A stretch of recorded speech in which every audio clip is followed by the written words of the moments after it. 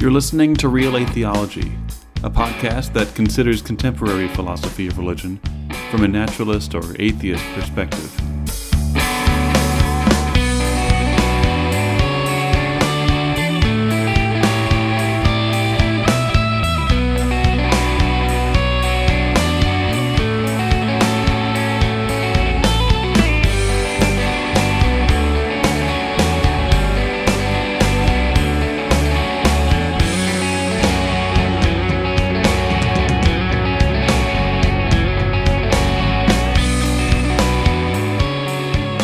All right, welcome everybody to Real Atheology, and today we've got a wonderful guest.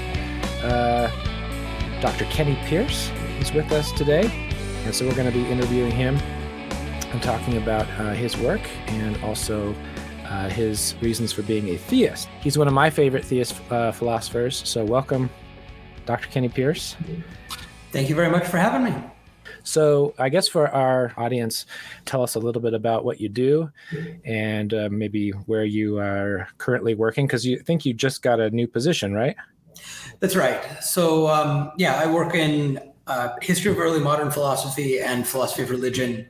I'm a professor currently at James Madison University in Virginia. I've just moved here after 6 years at Trinity College Dublin in Ireland. That must have been a pretty cool place to live. How was that living in Ireland? Yeah, it is. It is a very neat place. Dublin is a lovely city, and Trinity is an amazing university. That's awesome. So I got to ask, what brought you from such a wonderful Dublin, Ireland, back over here where it's not quite as beautiful?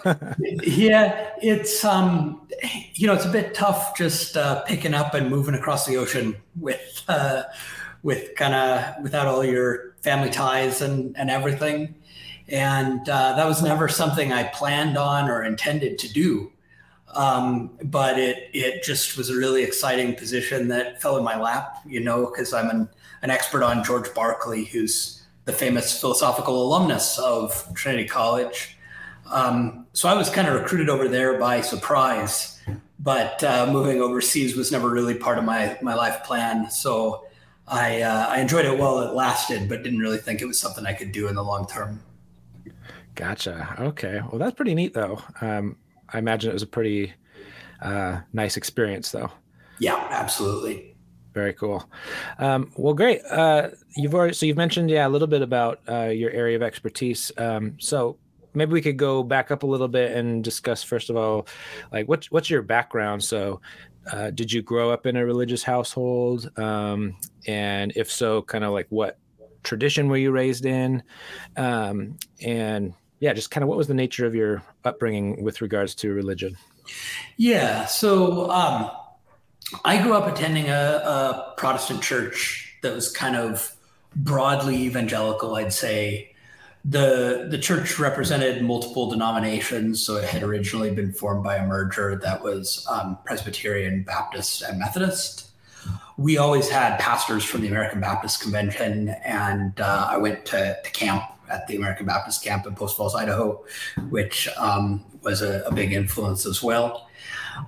And all of that stuff, I would say, was kind of broadly within American evangelicalism and kind of tied to a lot of more non-denominational type versions of evangelicalism. When I moved away, I found that the form of evangelicalism that I kind of knew of was relatively moderate compared to some things that are going on in some other places.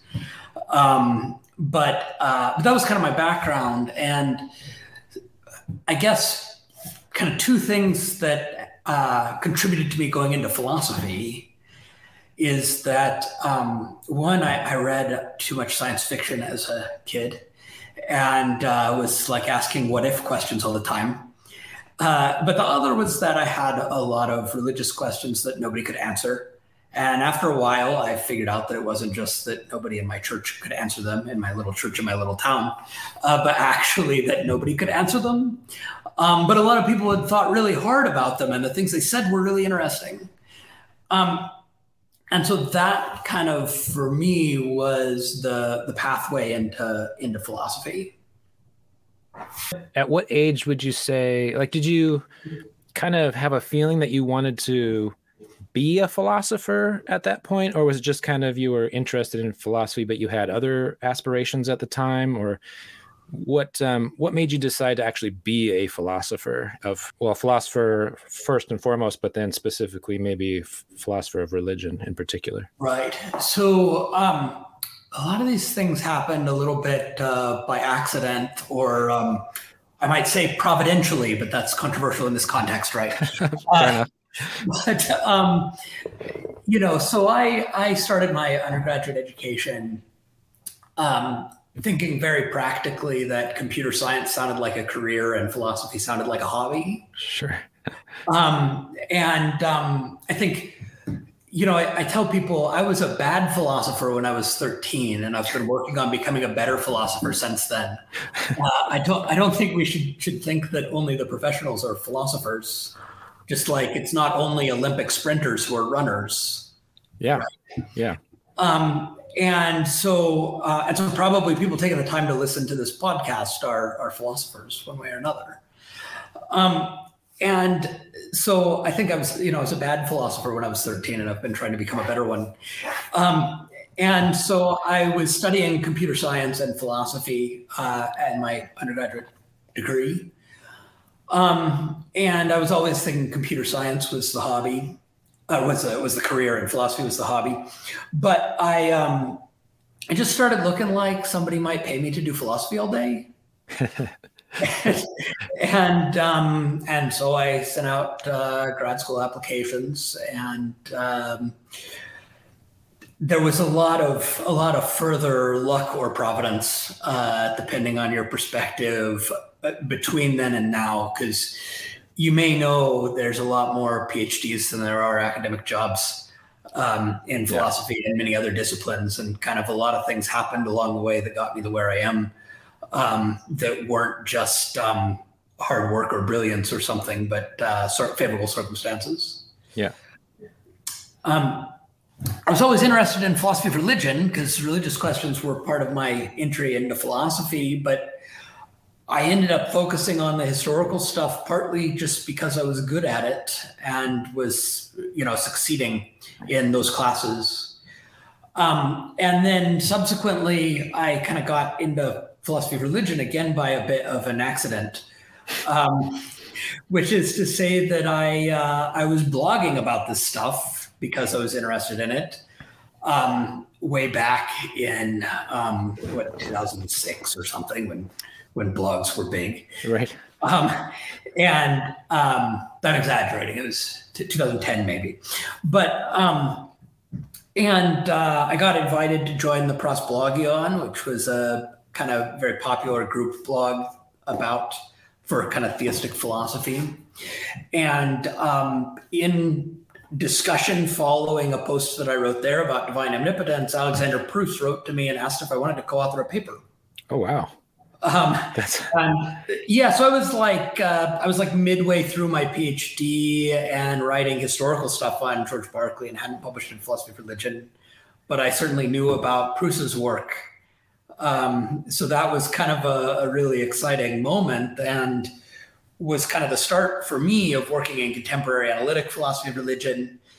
And most of what I've written in that area since then has built on that paper on omnipotence in one way or another. Oh, wow. That's pretty neat. That must have felt pretty good being approached by someone like Pruss. Yeah. Yeah. That's fantastic. I like what you said about a lot of people being, how people are philosophers. They're not necessarily professional philosophers, but we're all kind of philosophers in one way or another if we're sort of thinking and working on these questions a lot. What would you say to a theist or an atheist, either one, if maybe they didn't want to pursue an academic career in philosophy? Do you have any recommendations or advice on why it's important, though, to be aware of the philosophy surrounding, these kinds of matters? So maybe philosophy of religion. Is that important to be at least aware of, even if you're not going to do academics? Yeah, I mean, I'd say it's always beneficial for us to think harder about our most basic commitments, to think critically about like, why do you believe this rather than something else? And also to try to understand why other people believe what they do. Yeah. I think one of the best things that philosophy can do think about teaching like general education students who haven't chosen it as a major, but their university is making them take the class or whatever, right? Yeah. I think, one of the best things that can do is teach you to work hard at seeing the world from somebody else's point of view. And I think like there is this whole view of the world that's based on a different set of assumptions than yours. And it has its own internal logic, and you can work out what its consequences are. And then you can make sense of why people think the way they do. And we can be so quick to just react or say, people think that way because they're evil or stupid or something. Yeah. But okay, we're all a little evil and a little stupid now and then. But by and large, when you're thinking about things like theism and atheism, or things like Christianity and Hinduism, or Democrat and Republican or whatever, people have deep commitments that they're kind of applying and working out the logical consequences of. And we gotta understand that if we're gonna communicate. And so there's a sort of simultaneously understanding in a more intellectual way your own commitments, where they come from, why the people teaching you taught you this stuff, and also understanding what are the other ways of seeing the world and what do they have going for them. Mm-hmm. And if we're committed to truth and we think the questions are important, almost all theists think the question of the existence of God is very important. Not all atheists do, right? Sure. But many atheists do. But if you think those questions are important, then it's worth thinking carefully about them and knowing what the kind of best available position is. And that doesn't mean everybody does it full time, obviously, but it means kind of we probably all do it now and then. It's worth trying to do it well. Yeah. Is there some ways that people can get involved in the, kind of the discussion without, professionals will write papers and stuff, and even some non-professionals will occasionally write papers and get them published. But, most people aren't going to go write a whole paper and try to get it published, for various reasons. Are there ways that both theists and atheists can kind of get involved in a productive discussion without, worrying about having to be published, or what are some other ways they can kind of get in on the game, if you will? Sure. I mean, so there's so much material out there to read and think about nowadays. Overwhelming. It's overwhelming. Yeah. And people can get people who devote a lot of time to self-education can certainly get to the point where they could be reading journal articles if they really want to. Right. But that doesn't happen instantaneously. They presuppose a lot of background.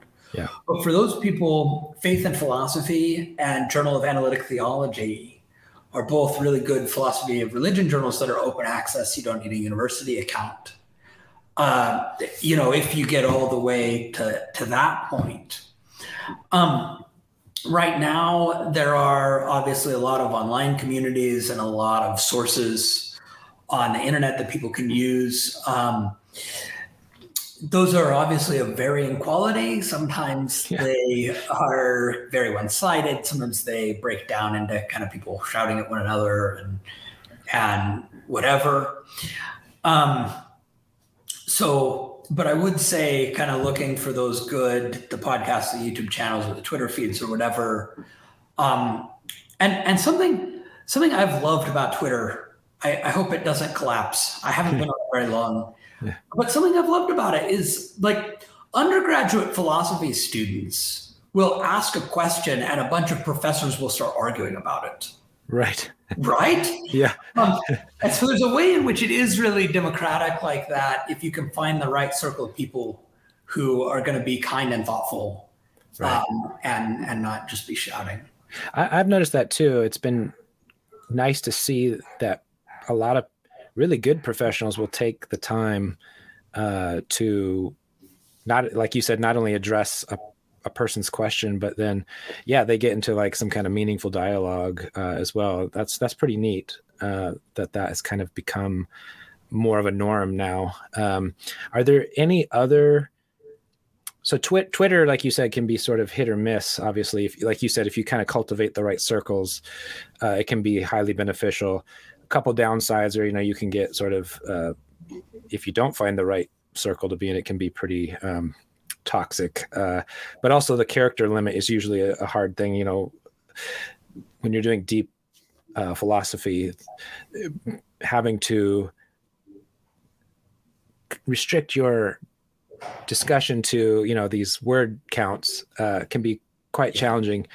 Are there any other online resources or communities that you found are good, that are maybe a little bit more conducive to long form discussions? I know Facebook, you can write longer posts and stuff, but anything besides like the typical Facebook, Twitter, or something like that you have any knowledge about, where people have good interactions? Well, I guess something I'd note is that kind of especially post-pandemic, but even before, there are more and more opportunities to actually take classes online. Mm-hmm. And some of those massive online open classes are actually free, but they're also paid ones. And many community colleges often offer evening personal enrichment classes that are not enormously expensive, Yeah. And so these are all kind of things that people could think about to get in more discussion. And a lot of those, the online classes, very often there are discussion boards where you would be interacting with the other students. And so that's another thing where you're kind of all actually studying the same material and doing the reading. Yeah. And you could get kind of a little taste of what college education and philosophy would look like without committing to a 4-year degree in it. Or if you kind of did that a long time ago for one of your gen eds and regret not having the opportunity to do more, those things are out there. I went to University of Pennsylvania for my undergraduate. All of us were very proud when during the pandemic, Shakira posted her certificate. Yeah. She had completed Penn's course in ancient Greek philosophy online, right? I remember that. Yeah, that's right. So that's a thing that's really out there now, that the ability to do those classes online. Yeah, that's actually a really good idea. And then you have kind of moderated discussion as well. Mm-hmm. So it's hopefully going to stay more productive. And there's a syllabus, so you kind of focused. So that's a great idea. Do you have any, since you brought up kind of the literature and how vast it is, that kind of leads me into my next question. Do you have any recommendations? So if anyone's like wanting to get into philosophy of religion, at least dip their toes in, any good introductory books that you recommend? Like, start here if you want to kind of get into this. Here's my top 3 books, or however many you have to recommend. But yeah. So assuming that we're starting at, you've kind of gone as far as you can go with C.S. Lewis. And sure. Yeah. we're kind of looking for something that's beyond that. Because actually, I think as much as I and some other philosophers complain about people thinking that C.S. Lewis is like the utmost limit of intellectual Christianity, right. It's like you've like summited the peak. Yeah. You complain about that, but actually, he's a very good path in. Sure. For people. Mere Christianity is a very readable book, and as long as you don't think it's the final answers to everything, it actually can really get you started. Sure. When you get into that, another really good book that's short, that's accessible, is Plantinga's God, Freedom, and Evil. Mm-hmm. And I guess the kind of atheist counterpoint to that might be Mackey's Miracle of Theism, which does have some difficult points, but it's not nearly as difficult as Sogol or something. Yeah. We'll talk about them a little later. Yeah. I will say that this debate book that I recently did with Graham Moppy is intended to be accessible to broader audiences. I'd say it's probably, if I'm being honest, a little more difficult than the books I just mentioned, but I hope it's not too much more difficult. The issues are really intrinsically hard, right? Yeah. And we worked hard at not presupposing background and bringing them down. And there's I do want to direct people to the glossary if they haven't noticed that there's a glossary in the back with definitions of terms. Yeah. There's actually a bunch of philosophy hiding in the glossary. Oh, good. In terms of, but also when you're reaching unfamiliar terms, that's something that I hope will help. And so I hope people who are willing to kind of work through that it will work for them as a fairly introductory text. Yeah. It'll be more difficult than Plantinga. Okay. Yeah. And I want to plug that book too, because I thought it was really good. I really enjoyed both yours and Oppie's contributions. It was a very interesting and fun read. So for everybody out there, Is There a God? It's a discussion between Kenny Pierce and Graham Oppie. And we'll probably throw up a picture of the book in post edit here. But yes, I really enjoyed that book a lot.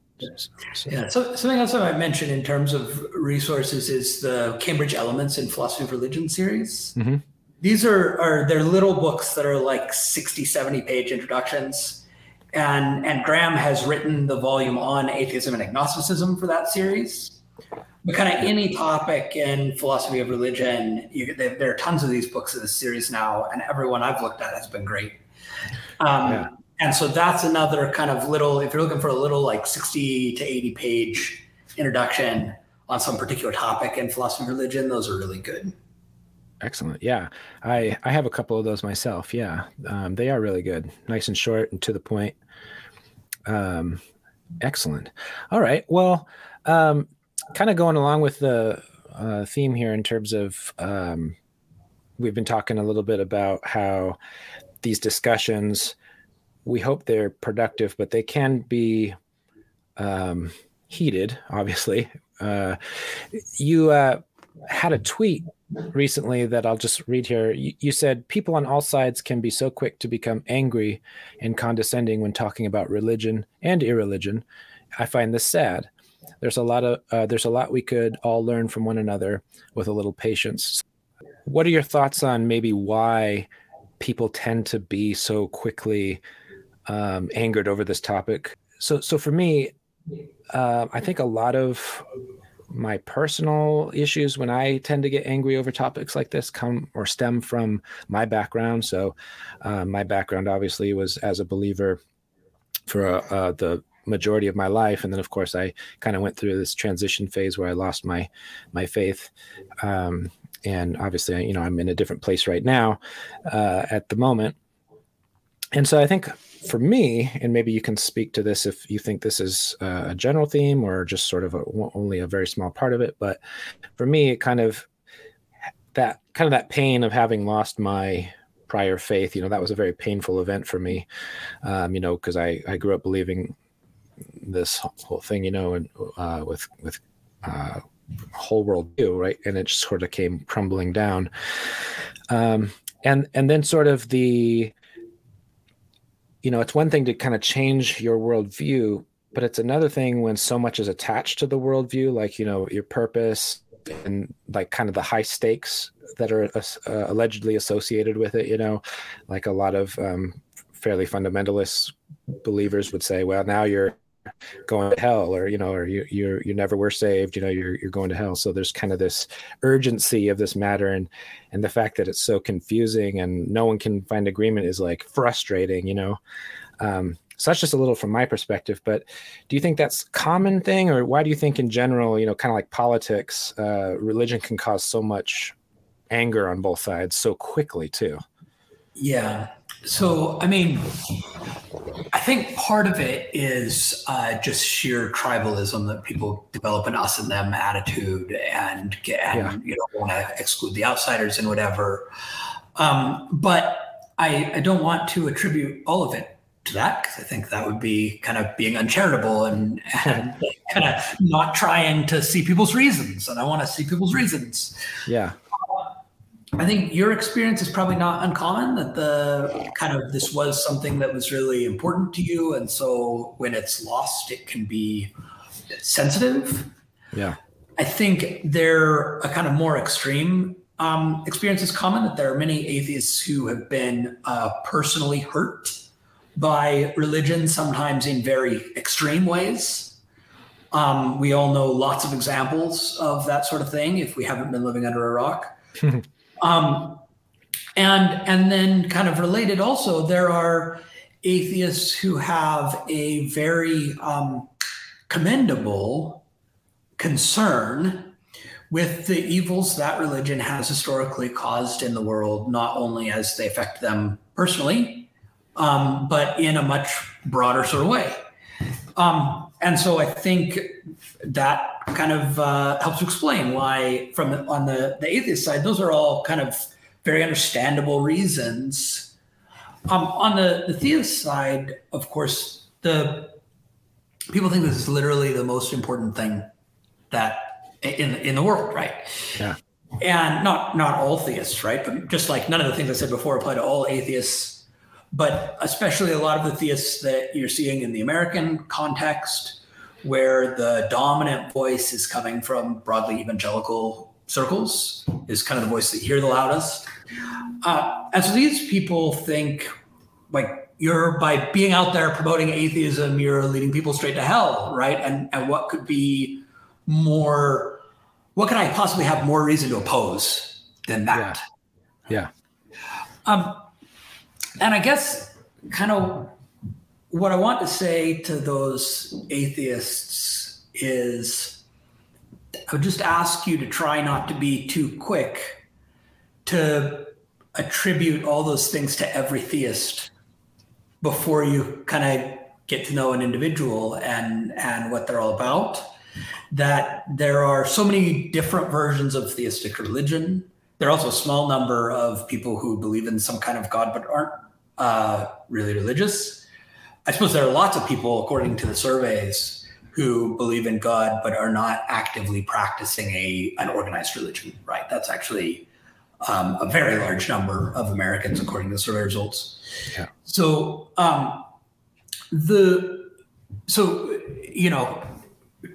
people are individuals and they didn't personally do all those things.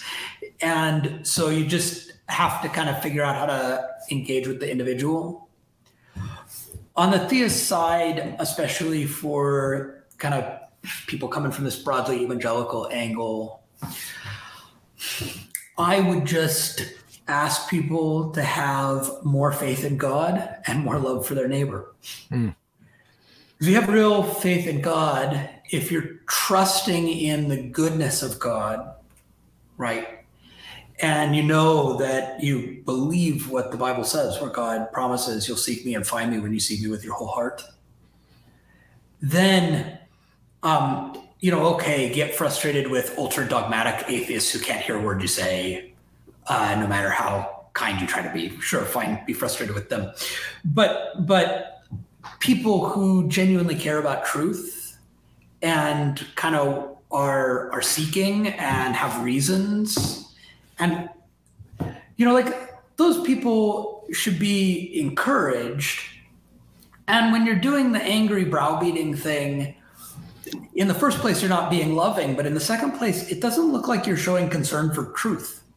It looks like you're insecure about whether your beliefs can stand up to scrutiny, and you want to block people from scrutinizing them, by this anger and browbeating. And it just doesn't look like faith, and it doesn't look like love. And so the kind of summary of the whole thing for both sides is that, as James, the episode of James, the Bible says, everyone has to be quick to listen, slow to speak, and slow to anger.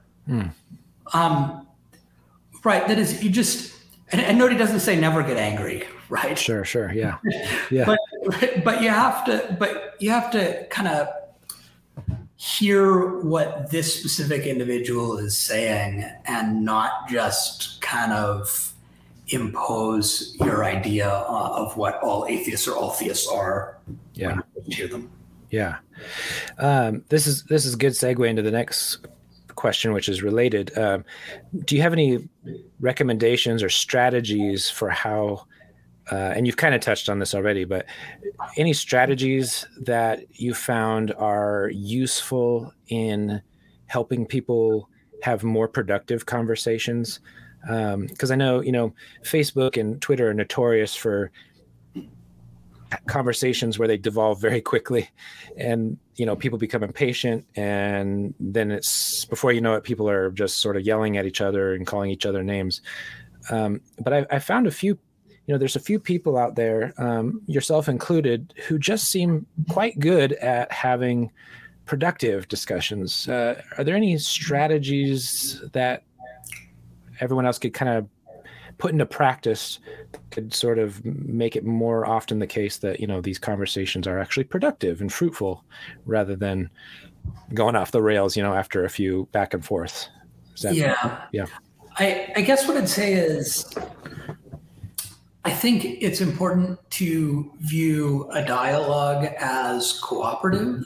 Yeah. And if you think about the book with Oppie, I hope that it looks cooperative, even though it says debate on the cover. Yes. That's right? One thing I loved about it. Yes, absolutely. And so as we start looking at dialogue as cooperative, where what we're trying to do is help each other think through the consequences of our commitments, help each other clarify our thinking, right, and help each other as pursuers of truth. And if we start thinking of things in that cooperative way, then we're not eager to jump on something somebody said to kind of score points. We're, I'm seeing this problem here. In light of this problem, do you want to stand by that statement or do you want to take it back? Right. And people are allowed to take back their statements. Right. Because we're trying to get this right rather than to pin some error on somebody. Right. And this is a little bit different. This is a way of trying to get to the best version of each view, right? That's part of our goal. I don't necessarily like the term, a lot of the kind of internet debate people use the term steel man. Okay. And I'm talking about something in the neighborhood, but one of the reasons I don't like that term is that it suggests that my conversation partner wasn't smart enough to state their own view properly, so I'm going to do it for them now. Yeah, fair enough. Yeah. Whereas if you take this kind of cooperative approach where you're I'm trying to help you get to the best version of your view and you're trying to help me get to the best version of mine, and we're doing this by kind of comparing them and raising objections to one another and thinking about what the possible strategies are. And so I think it's kind of that cooperative mindset that does the work. Yeah. I think that's really good. That's kind of I like that you called it. It's a mindset. It's a way of seeing the other person, not as your opponent, but as a partner in, even though you don't agree, you're still doing something together, working at a common goal, rather than it's me versus you and I'm trying to defeat you sort of picture. Would you say that's accurate? Yeah. And that can be difficult to do. Have you run into cases where you just can't get the other person to be cooperative, where you try as much as you can to exude that cooperative mindset, but they're just having none of it? Oh, for sure. And one of the first things I learned about Twitter is that, which I kind of joined after this book came out because I thought it was good to have kind of a public facing thing that was different than my Facebook, which is kind of personal and family stuff, So, yeah. And so one of the first things I learned is that the most difficult skill of Twitter is knowing whom to ignore. Right. Because one of the great things about it, like I was saying, is how democratizing it is. Mm-hmm. That any random person can just ask a question and you might get a bunch of experts responding. And it's great. And so you don't want to just ignore people because they don't have academic credentials or something, or even because they're anonymous. That's not a good reason you don't want to ignore all the anonymous people. Yeah. But at the same time, it can be really hard to tell whether a question is being asked in a trolling way or as an annoying gotcha, or whether it's a serious question that wants an answer. Yeah. And so, I do normally, if I'm not already familiar with an account, I do try to kind of give them the benefit of the doubt and go through a couple of exchanges with the most charitable interpretation of what they're after that I can muster. Yeah. Right? Yeah. But when it's not working, sometimes you just have to stop. And I have had that happen with lots of theists and lots of atheists. Gotcha. Yeah. There are definitely theists I can't talk to on Twitter.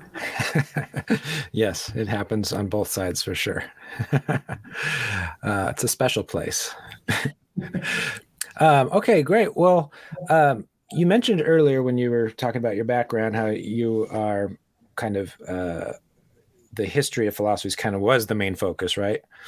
And your main expertise was in Berkeley, correct?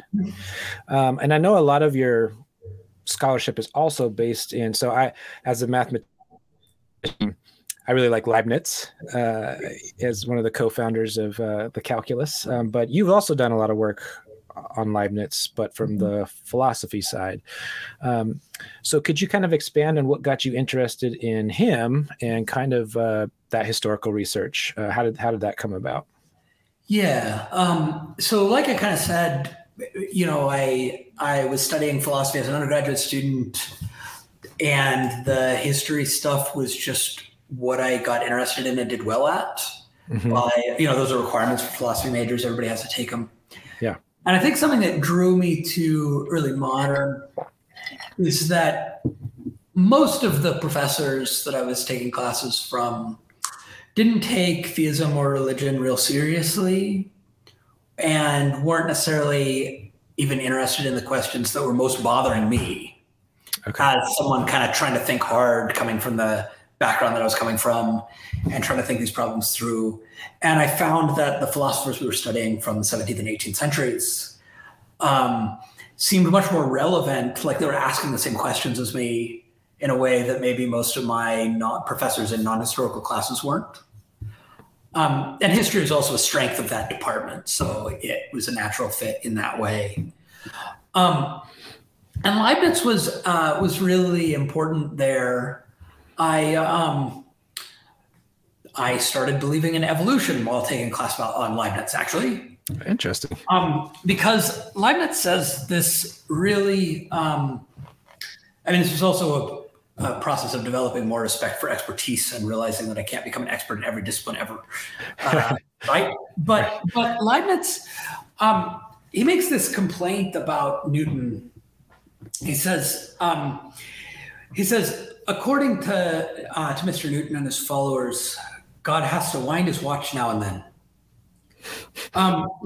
And what he was talking about was this.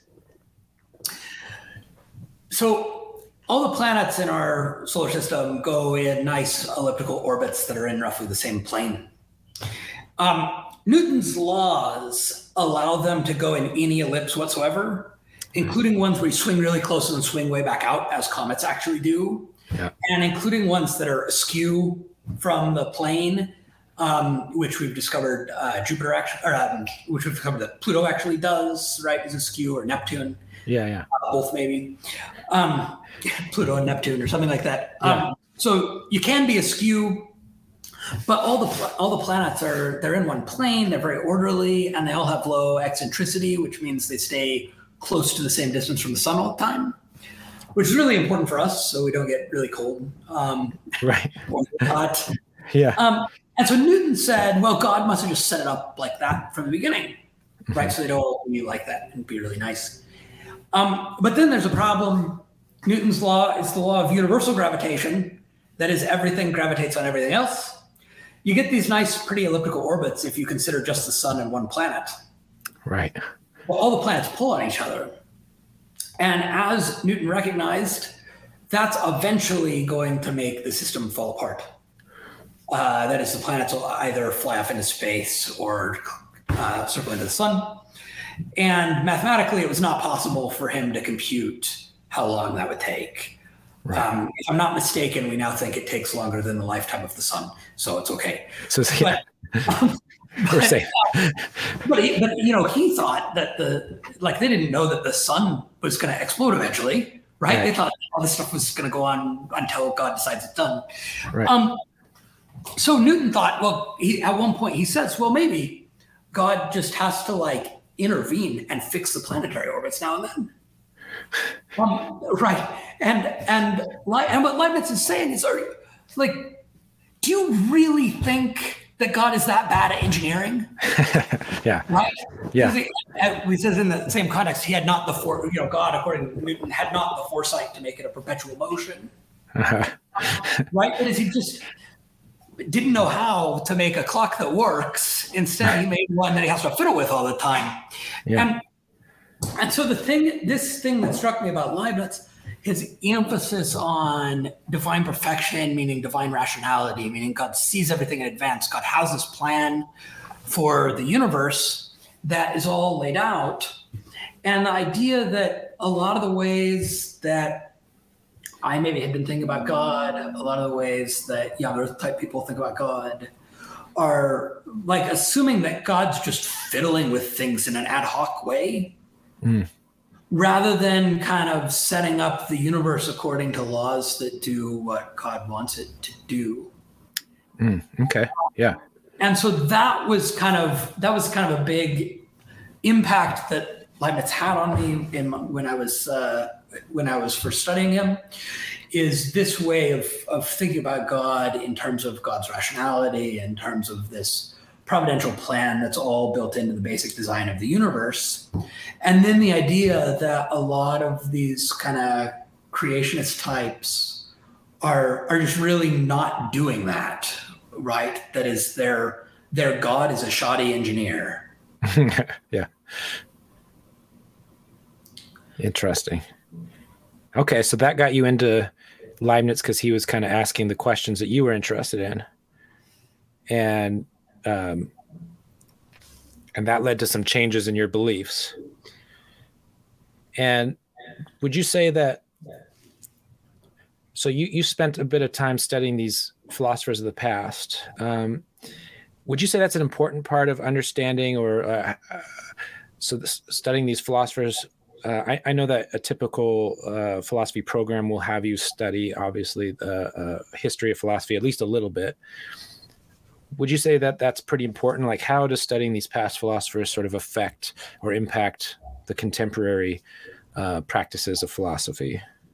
Yeah, so people's actual approaches to this vary a lot when you look from one philosopher to another. I'm one of those who can cite something from 1,000 years ago right next to something from last week, right? And kind of, to me, it's in a way all one conversation when I'm doing my philosophy of religion work. And I'd say I've just found that works just by doing it. And so I don't have a real theory of why history is important for philosophy. I've just found that it works. One thing I will say is that one of the things I think philosophy is all about is encountering views of the world very different from your own and letting them challenge your beliefs and kind of thinking through the reasons that they give to them. Yeah. And you need to be encountering people separated from you in time, place, and culture. That's fair. Yeah. I was going to ask too, kind of, and that kind of speaks to this question, is how important do you think it is for people who want to get into at least, some depth of the philosophy, so if they're interested in, say, the philosophy of mind or any particular topic, I guess it doesn't really matter which, how important do you think it is to at least somewhat study the philosophers of old, even way back to Plato and stuff?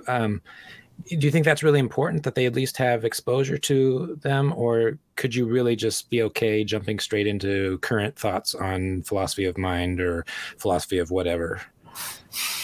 I think, if you look at the beginning of a physics textbook or something like that, or the beginning of a chapter in a physics textbook, there's this cartoon history that makes historians of science pull their hair out. But it's like a story. It's a myth in a way. Yeah. Of about where these theories and ideas came from. Sure. that has some basis in reality. It's not just invented out of whole cloth, right? But the point of the story is not historical accuracy. Right. Right.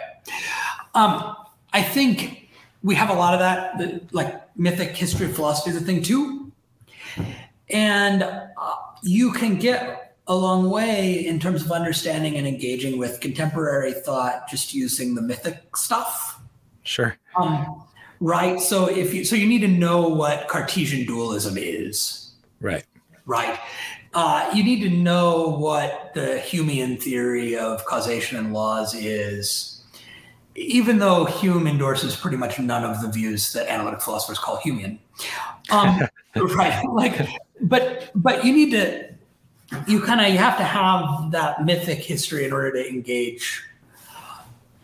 I think if you take the time to actually engage with the classics, though, there's so much insight in them that is lost in that kind of mythic history. Some of these classics, you have to know a lot and work really hard at them to get any of that insight out. And so you've got to decide what's the kind of return on investment.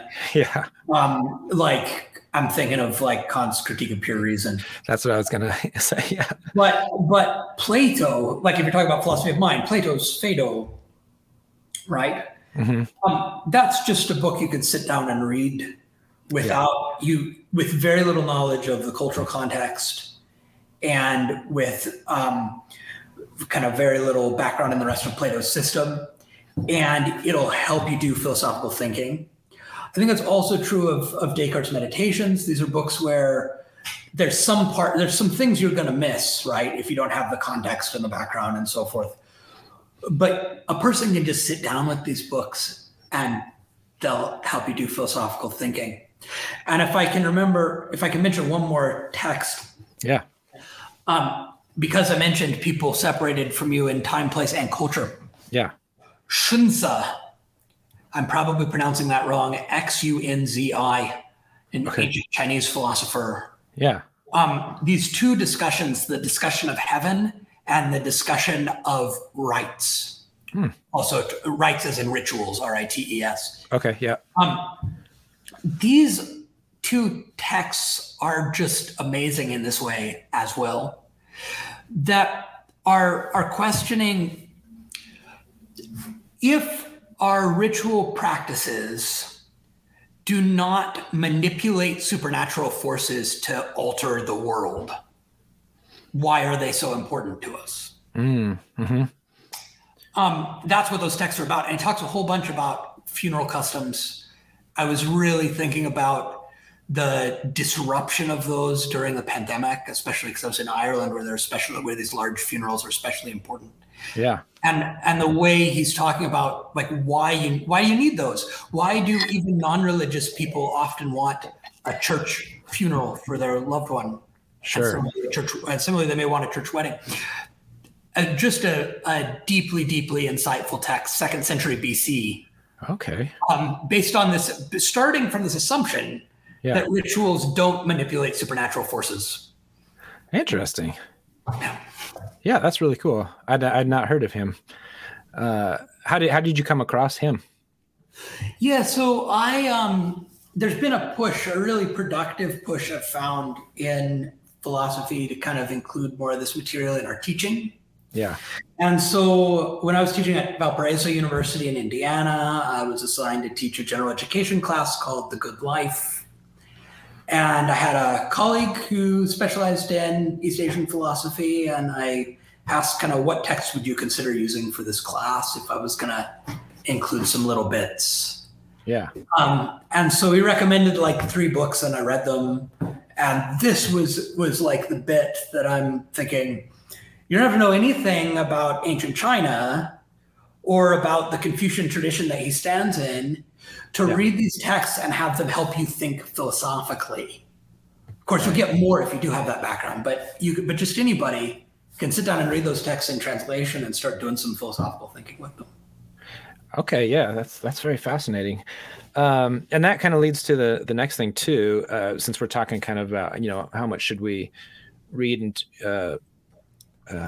delve into the history here, is that, well, especially in philosophy of religion, you've got even a lot of the major thinkers of today, like, Mackey, you mentioned already, and Sobel, but Oppie and like Draper and some of these other big names in on the atheist side, kind of, they draw a lot from Hume, or a lot of their work is based on Hume. And then on the theist side, you have like Catholics and some other believers who rely heavy on like Aquinas, right? So these historical figures and philosophers. What would you say, or what do you see as Leibniz's influence in contemporary philosophy of religion? So his name does come up, but maybe not as much as like Aquinas and some of these other ones. But what would you say his main influence is? Yeah, so I guess one thing is that he invented the word theodicy. Okay, yeah. Which is a word you hear a lot. It is. He made it up from the words God and justice in Greek for the title of a book that was published in 1710. Okay. So that's one thing. And some of Leibniz's strategies for theodicy have been very influential, especially the kind of regularity theodicy that is saying that a lot of these evils follow from God making a world that gets all these good phenomena according to simple laws. Mm-hmm. So maybe God could get the phenomena could get the goods without the evils, but not if God's also going to make the world behave according to simple laws, and there are reasons why God should do that. Mm. That's a core part of Leibniz's theodicy that I think a lot of people still think about. Leibniz also is the first philosopher to make kind of widespread, systematic, foundational use of the concept of a possible world. Mm-hmm. Yeah. And so Leibniz's contribution to the theory of possibility and necessity is enormously influential. I mean, in all of analytic metaphysics, analytic philosophy, but in philosophy of religion. So I'd say those things are major influences. And Leibniz is also the person who gave what's now considered the standard formulation of the question, why is there something rather than nothing? Yeah. Those words are Leibniz's. And his version of the contingency argument, the idea that God is the best answer to that question, is one that continues to be widely discussed. So while you won't find big groups of Leibnizians like there are big groups of Thomists, yeah, he does have quite substantial influence. And would you say that you could be so, for instance, well, if you think of like Aristotle and Aquinas building on him, there's a lot of people who think that obviously Aristotle's work and Aquinas building on that is still very much relevant today, and that they got a lot right, and they are contemporary Thomists, or something. Do you think a contemporary Leibnizian, like are his ideas still defensible today, where you can, just like you can be a Thomist, you could be a current Leibnizian? Yeah. I'm not sure. His most famous view in the philosophy of religion is that this is the best of all possible worlds. Yeah. I'm not sure that was ever defensible. But look, Leibniz, the book is 500 pages, right? So it's not like he's expecting you to believe it right at the beginning. He knows how great this sounds. Okay. But yeah. I'm not sure that was ever defensible. But I do think something that makes Leibniz different from most of the early modern philosophers, as we call them, of the 17th and 18th centuries, is that when he sees people kind of rebelling against the scholastic Aristotelian Thomist framework, he accepts a lot of their criticisms. He's not one of these reactionary types. People don't realize there actually were a bunch of scholastics, Thomists still in the 17th and 18th centuries. That tradition never ended. Mm-hmm. But unlike folks like Descartes and Locke, He's saying, well, these criticisms are valid as far as they go, but let's not throw out the baby with the bathwater. And so he is really actually, I think, quite heavily influenced by Aquinas. But compared to the more conservative types in some of the universities who are continuing that scholastic tradition, he's thinking that Aquinas' ideas need some rethinking in light of the scientific revolution. Mm. And in a way, I think that means, well, to be blunt or maybe a little provocative about it, we ought to have more Leibnizians and fewer Thomists.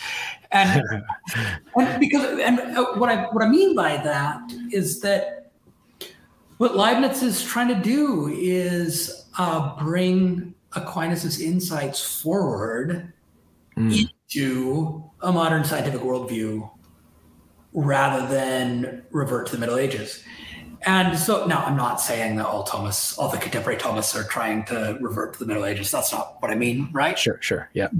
But Leibniz thinks that more revision is needed here. And an especially important difference is the central use that he makes of the notion of laws of nature. Okay. Which is not one of the core notions of the medieval picture. Mm-hmm. And his idea that these laws are mathematical, that's very much a Galilean Cartesian notion. Right. And trying to understand the beauty and elegance of nature in terms of simple mathematical laws, and seeing that actually as where you look for God, is in the mathematical beauty of the laws of nature. Sure. So, so there's a way in which I would see him as working on bringing some of Aquinas' best insights forward post-scientific revolution. Okay, yeah. And I know one thing you particularly like about Leibniz is, and you've done some work on this, in fact, in the book with Oppie, you defend a Leibnizian cosmological argument from contingency. Is that correct? Mm-hmm. And if you wouldn't mind, for our listeners, could you kind of outline that argument and how this particular cosmological argument is different from the standard one you often hear from like the Kalam, for instance? How is it different from like the Kalam or maybe some other Thomistic style? Right. Yeah. So the simplest cosmological argument probably is this first cause argument that says, look, pick any event. It has a cause, that causes a cause that goes back in time, and it can't go back forever. So there has to be an uncaused first cause, which is God. Mm-hmm. Now, philosophers distinguish between phase 1 and phase 2 of cosmological arguments. So phase 1, and most theistic arguments, in fact, phase 1 is going to prove something like uncaused cause. Sure. And then phase 2 is going to be like, why should we think that that's anything like what we normally think of as God? Right. So, Aquinas does phase 1 5 times in one paragraph, famously. And then phase 2 is 1,000 pages long. So, so let's not think that we just magically get to God here, right? Sure. But that's kind of the simplest version. And the Kalam argument, which is so called because it's associated with a particular Muslim tradition, is trying to that premise, the chain can't go back forever. They're defending it by means of paradoxes about infinity, mm-hmm. To show that there can't be this infinite regressive causes.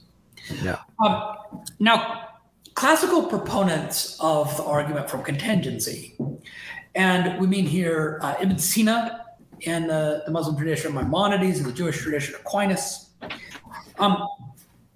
Ibn Sina actually says that actually has a view, it seems, there's a bit of interpretive dispute. It seems that he actually thinks the chain of causes goes back forever. Mm. Maimonides and Aquinas both say, Aquinas certainly got this from Maimonides. They both say, we know that the chain of causes doesn't go back forever because of the creation narrative in the Bible.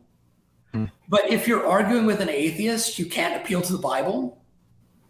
And so if we're going to prove the existence of God, we can't assume that there's a beginning of time.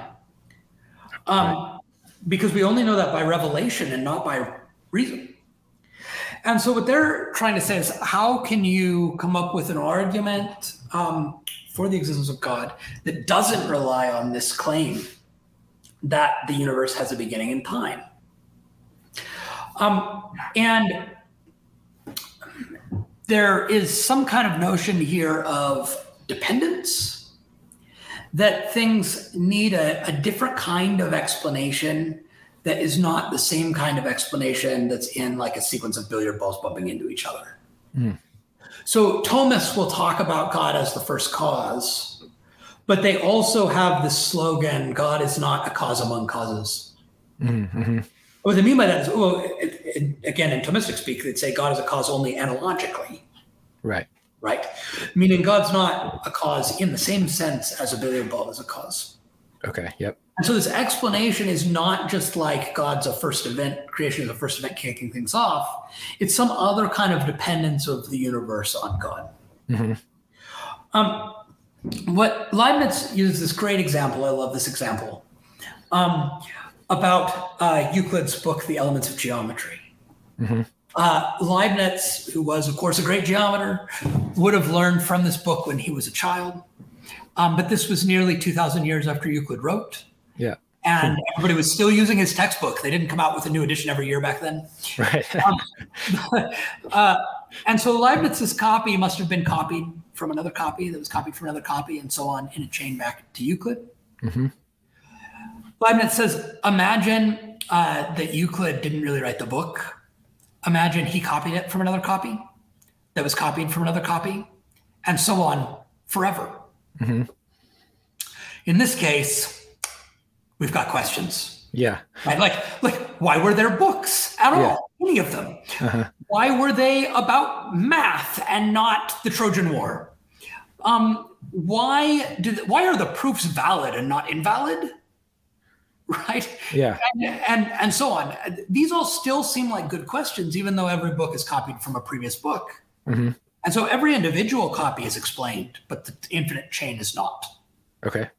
And Leibniz says the states of the universe are like those books. He's a determinist, so he thinks you can derive every state of the universe from previous state. But he says, even if we imagine for the sake of argument that it went back forever, which they're assuming is what atheists are going to have to say. That's a widespread assumption at the time. Even if it goes back forever, we're still going to ask why it was like this and not some other way. Right? And so we need some kind of explanation of the total sequence of causes. And this is where I say that the best way of understanding what's going on in this argument, or of making the best version of the argument today, is to talk about what in analytic metaphysics is called grounding. Okay, yeah. And grounding, as I define it, is the relation or family of relations whereby more fundamental things give rise to less fundamental things. And so we're thinking of, because the clay is shaped thus and so, there's a statue. So clay is more fundamental than the statue. Or if you like sciencey examples, there's a literature on the way that genes depend on DNA. So you can't identify like, a particular gene for, I don't know, being able to wiggle your ears or something. A lot of the traits we think of aren't actually one gene, and I don't know what are good examples, but like if you're thinking about a particular gene, that's not like identical to an exact physical piece of DNA, right? Somehow in the context of the system of humanity, of the human body, this bit of chemical stuff plays a role where it behaves in this approximately Mendelian way for Mendelian genes or whatever. And not all genes behave in approximately Mendelian ways. So there's all this kind of complexity, but somehow or other, we have this concept of gene that is not a chemical concept. The concept of genetics is a higher level concept. And you can talk in the same way about software and hardware and computers. Many philosophers think this way about mind and brain. So there's some kind of more fundamental things give rise to less fundamental things. And this is a concept that many atheist metaphysicians think we need in order to explain the natural world and to explain what science is showing us.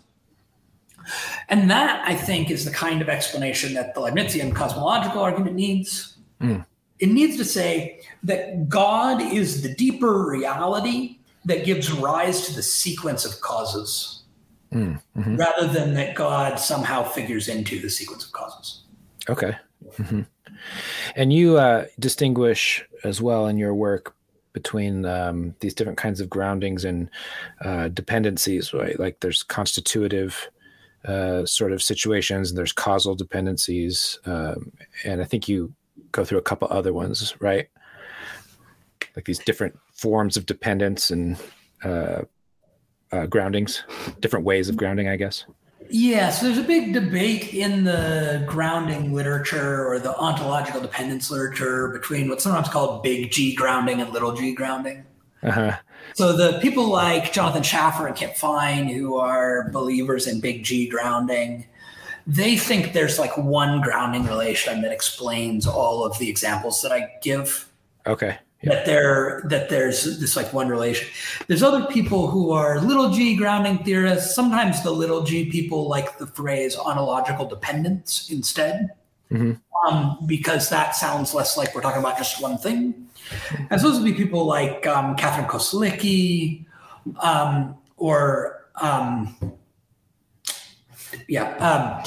there'd be several. There's a number of people who hold those kind of views, who think that there are so many different ontological dependence relations between all these different things. Like the Statue Clay case is one thing, and the like gene DNA case is another thing, and the way gases depend on molecules is another thing. So that's a kind of dispute in the literature. I'm kind of someone who's using grounding in philosophy of religion rather than someone who's theorizing about grounding. And so I'm trying to steer clear of some of these very contentious debates. Sure. But I can't steer all the way clear. Yeah. So I'm not committed on whether grounding is a single relation or a family of relations, but I do think kind of that the relations all structurally work in the same way. They kind of have a common logic. That there's a reason why they belong together. It's not a totally gerrymandered class. Okay. Yeah. So the example that's my favorite example for a kind of analogy, not in the technical Thomistic sense, but in the everyday sense, analogy for how the world depends on God's active willing, is the way that that a waltz depends on the motions of the dancers. Right? So the waltz exists; it's happening as long as the dancers are continuing to do the prescribed motions. And so there's a sense in which, on my preferred model, God is enacting the universe. That it's God's willing constitutes what I call history with a capital H, which is that whole big sequence of causes. Yeah. Okay. And that was one thing that I wanted to actually ask you about, because you talk about that in your dialogue book with Oppie, about God not so much being the cause of history, but in the usual sense, I think, right? But as you just sort of said, it's sort of, he has this, it's his choice. I think that's the wording you used. Is that correct? Talking about a choice or an act of will. Yeah. Being what constitutes history. Yeah. And maybe because I found this, slightly difficult. That was one of the things I kind of had to think through a little bit more. And maybe you can elaborate on that a little bit, because usually when we think of like a choice or are willing something, we're making a selection in some sense out of, a set of options. And so in what way is that really different from causing? So if God is sort of choosing something, what is he choosing, and how is he actualizing it, if not in a causal way? Does that make sense? Yeah.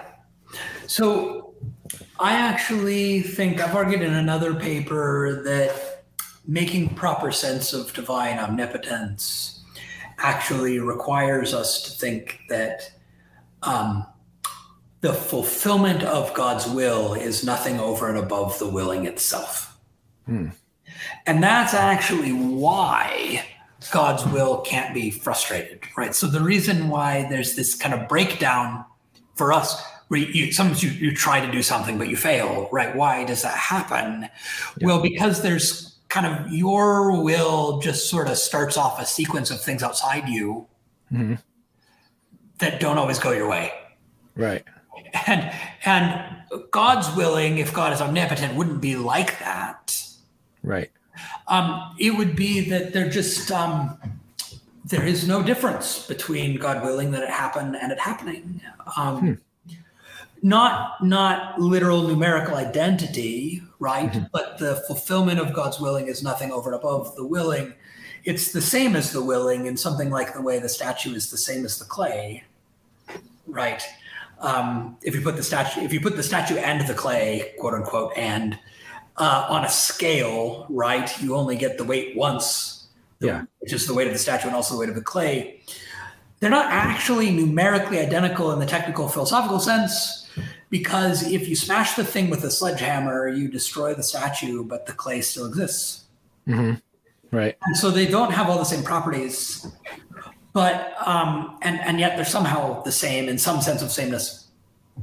And so my thinking is that actually we need this in order to make sense of divine omnipotence, that the fulfillment of God's will is nothing over and above the willing itself. Okay. Like the statue model.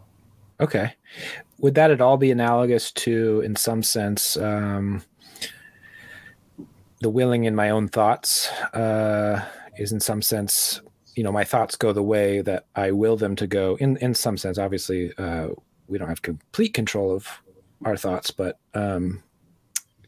is that at all similar to the way I can control my thoughts, and my willing is sort of not easily distinguished from how my thoughts go when I'm willing them? Yeah, I think that can be a good analogy. And maybe it's even literally true in some cases that our willing constitutes certain internal mental actions rather than being distinct from them. I really recommend one of the most fun philosophy of religion papers in recent years, which would be very accessible, is Sam Liebens' paper, God and His Imaginary Friends. So Liebens thinks, and he quotes from 17th century Hasidic rabbis who think that we are God's imaginary friends. Interesting. That is that the universe is a story God is telling, or a dream God is dreaming, or something like this. And there's some sense in which ultimately only God really exists. And the rest of this is some kind of fiction or imagination. And so Liebens, whose views are on a lot of these issues are, we're in pretty close agreement, and we've kind of read all of each other's work and have been talking about this stuff. He thinks that, pretty much, it's pretty much just like imagination. Okay. What the way the world depends on God. Yeah. And so would that be then God's creation would not so much be ex nihilo, but what would you say, ex Dios, or what am I trying to, like, out of God himself? Like, does that make sense? Yeah. So there's some question about God's own existence. God exists in God's self in kind of an ultimate way on these sorts of views, whereas we are dependent on God. Liebens goes on to say really interesting things about how God has written God's self into the story. And so we have to distinguish God qua character from God qua author. Okay. They're not really the same. Sure. He has a paper in a volume that Ty Goldschmidt and I edited on idealism, that's Kurt Vonnegut and the Creator of the Universe, which is about this incident in Breakfast of Champions where Kurt Vonnegut, the author, shows up in the story to tell Kilgore Trout, his character, like, I created you and I'm done with you now, you're going away. and all the paradoxes that you get because, like, Kurt Vonnegut, qua character, is talking about his status as author. Right. There's this, so on Liebman's view, there's this kind of puzzling stuff about God qua character that's going on. And I think I might have to some of that stuff might crop up in places in my view. Like I might want to deal with as a Christian, I might want to deal with the incarnation that way. Mm-hmm. Liebman's is a rabbi. Okay. And so he's thinking he needs to deal with the Sephirot, which are the personified divine attributes like mercy and justice that are talked about in the Jewish tradition. Mm-hmm. And also some of God's interactions with humanity in the Hebrew Bible through this mechanism of distinguishing God qua character from God qua author. So God qua character, anyway, is going to depend on God's narrative activities, right, narrating the story. God qua author is going to be there's going to be another sort of question about God as the ultimate reality and what that looks like, what it might mean to suppose that God's essence includes existence, as Ibn Sina said. Mm-hmm. And would that be different from the typical view? So a lot of Christians seem to make a big deal that God and the universe are separate things. But your position, or at least what you were describing there, seems to be more that no, it does have more of an idealism feel to it, that really the universe is just sort of a thought in God's mind in some sense. And so it's not really separate from him, or he's not outside, or he's outside of it in one sense, but it's not like they're separate things. Does that make sense? Yes. Is that correct? Is that? Yeah. So I think some care is needed here because some people are much too quick to jump to say that this is pantheism or something like that. And I'm saying, well, only if Aquinas is a pantheist too. Right.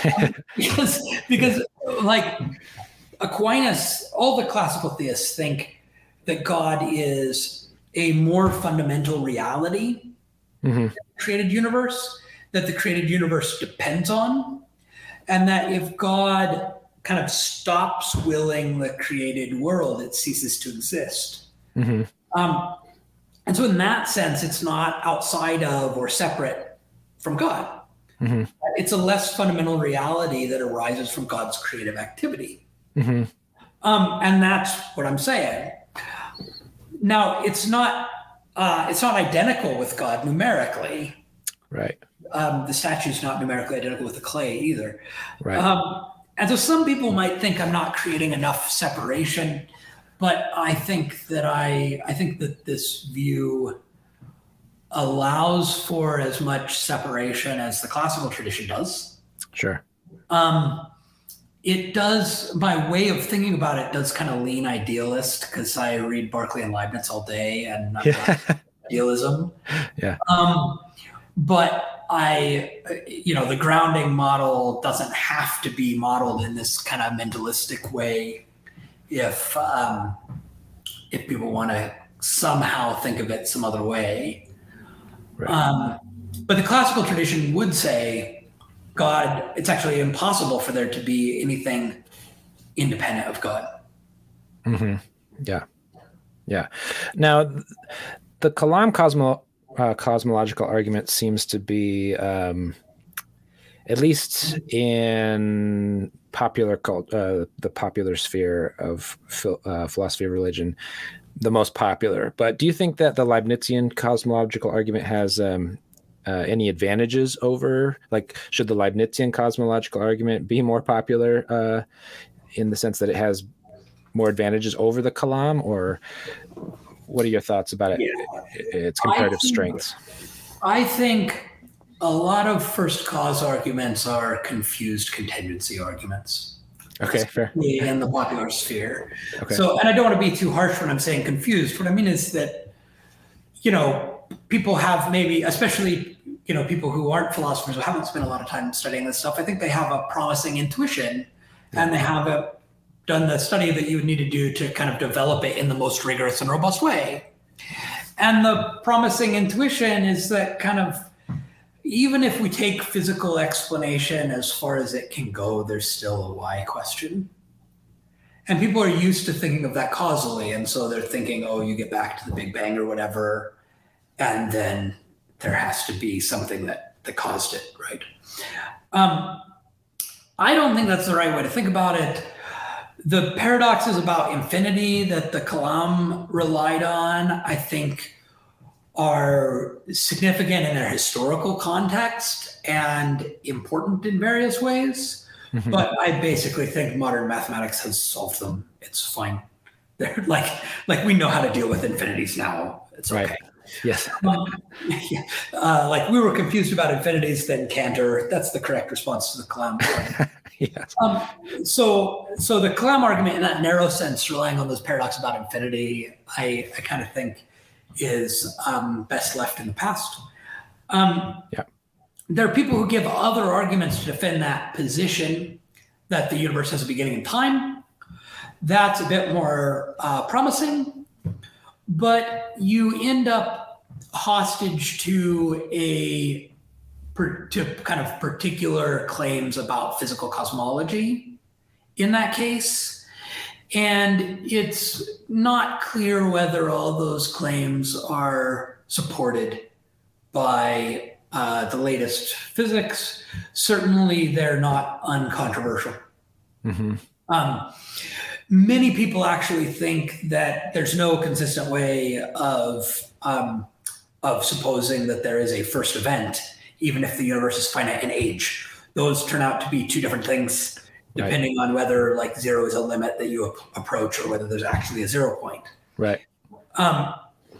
And many people think that the limit approach is the only coherent one. And then there are other cosmological models where where the 13.5 billion years that's usually given as the age of our universe is not the beginning of all physical reality. Right. And so I think that these kind of first cause arguments, they have that weakness. And I think they're also less well suited for getting something godlike, because the kind of initial event kicking things off at the beginning of time is a very different thing than kind of an ultimate ground of being.